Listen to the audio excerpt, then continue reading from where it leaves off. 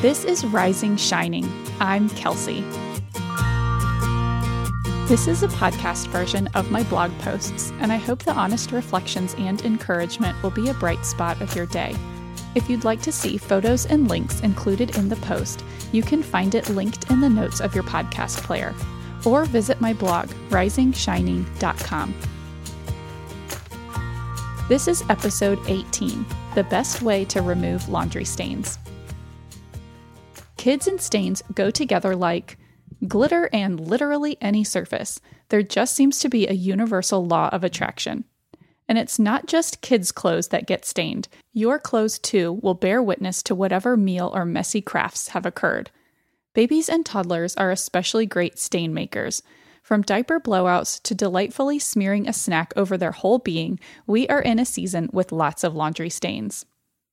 I wasn't always great about getting stains out of the boys' clothes when they were little.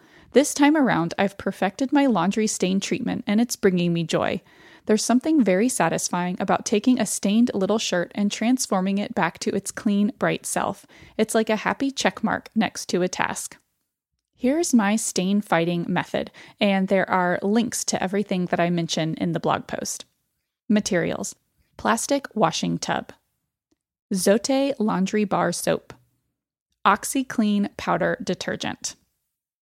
Method: first, I'll wet the stained area of clothing. Then I scrub it with Zote soap.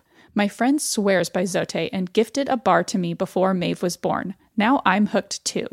Other friends have recommended Fell's Naphtha soap, which I bet is similar. Next, I run warm water and fill the washing tub with enough water to cover the clothes. I add in about a quarter cup of OxiClean detergent and mix it around with my hand.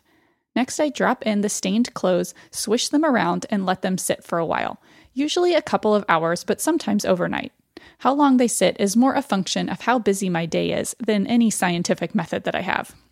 After the clothes have soaked, I wring them out and then run them through a normal wash cycle. And that's it. I've been surprised so many times at the stains that have come out of clothing. A few other notes. Until recently, I would soak stained clothes in our bathroom sink since we don't have a utility sink. But when I was recently in Austin, my mom had a small plastic tub that she uses for hand washing and soaking clothes. Genius!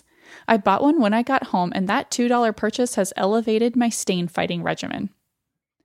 I put aside any stained clothing items on my bathroom counter where they wait to be treated. Sometimes it'll be a day or two before I'm able to treat them, but I'm usually still able to get stains out. I think the scrubbing with a stain-fighting soap followed by a stain-fighting soak is the trick. Previously, I have tried just treating a stain with something like OxiClean spray or just soaking clothes in OxiClean and have not had consistently great results. Combining the treatment and the soak seems to work miracles.